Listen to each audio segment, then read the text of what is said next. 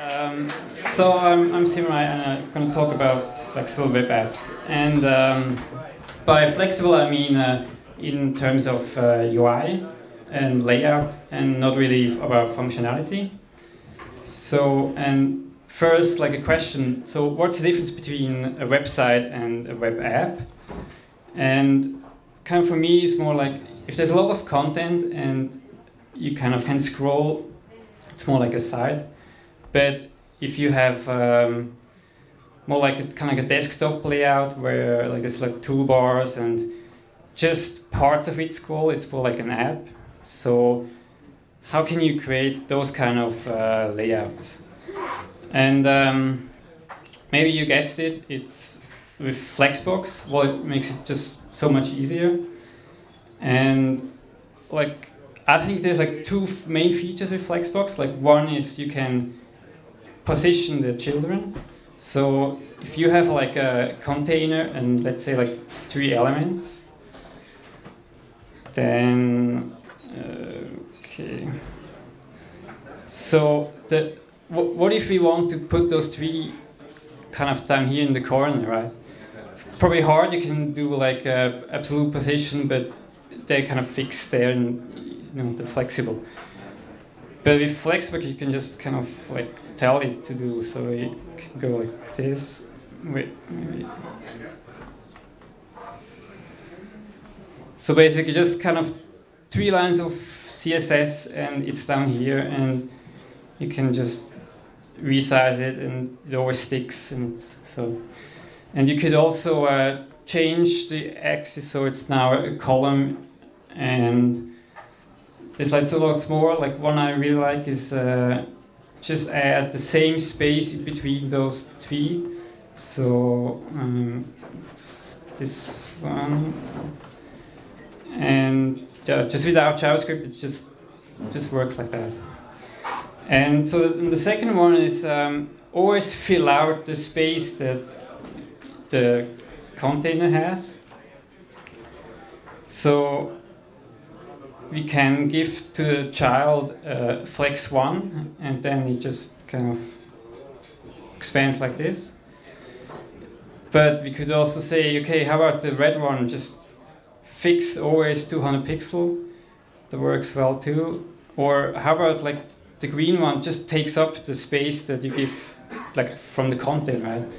So now just the third one expands. Okay, so in a more practical example, no, yeah. So like those kind of typical headers you find on like tablets and phones, where you have like 2 buttons, and in the middle there's a text, and you can resize them, and they're always kind of nice. So what if you have like a lot of text, right? So with Flexbox you can add an ellipsis, and it just nicely kind of cuts off and adds it, right? So could you do that same with without Flexbox? Well, you can try with floats, like float left and float right. But the problem is, like, as soon as there's too much text, it kind of jumps to the bottom. And you could try position them absolutely, but it works, and even kind of does the ellipsis. But for example, when you add different label, it doesn't really work anymore, because I just use like a fixed margin, and you would have to change the number, and yeah. So yeah, it's just, and it performs well, it's like super fast.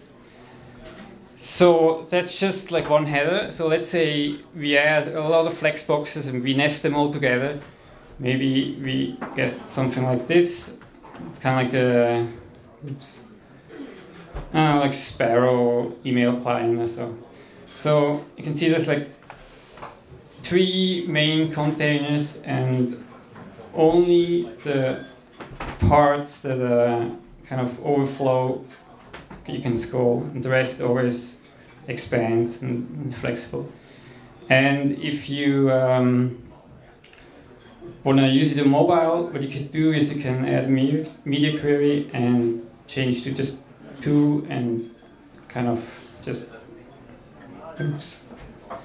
toggle like that, and yeah, expand it. It just works. Time? You're good. Good. Okay. So one little thing. Well, it's also cool. You can just change the order of the markup, for example, like this, and it still works. And yeah, you don't have to make different numbers or calculate everything. All right. So as you can see, oops. I really love Flexbox, and I hope you do too. Thanks.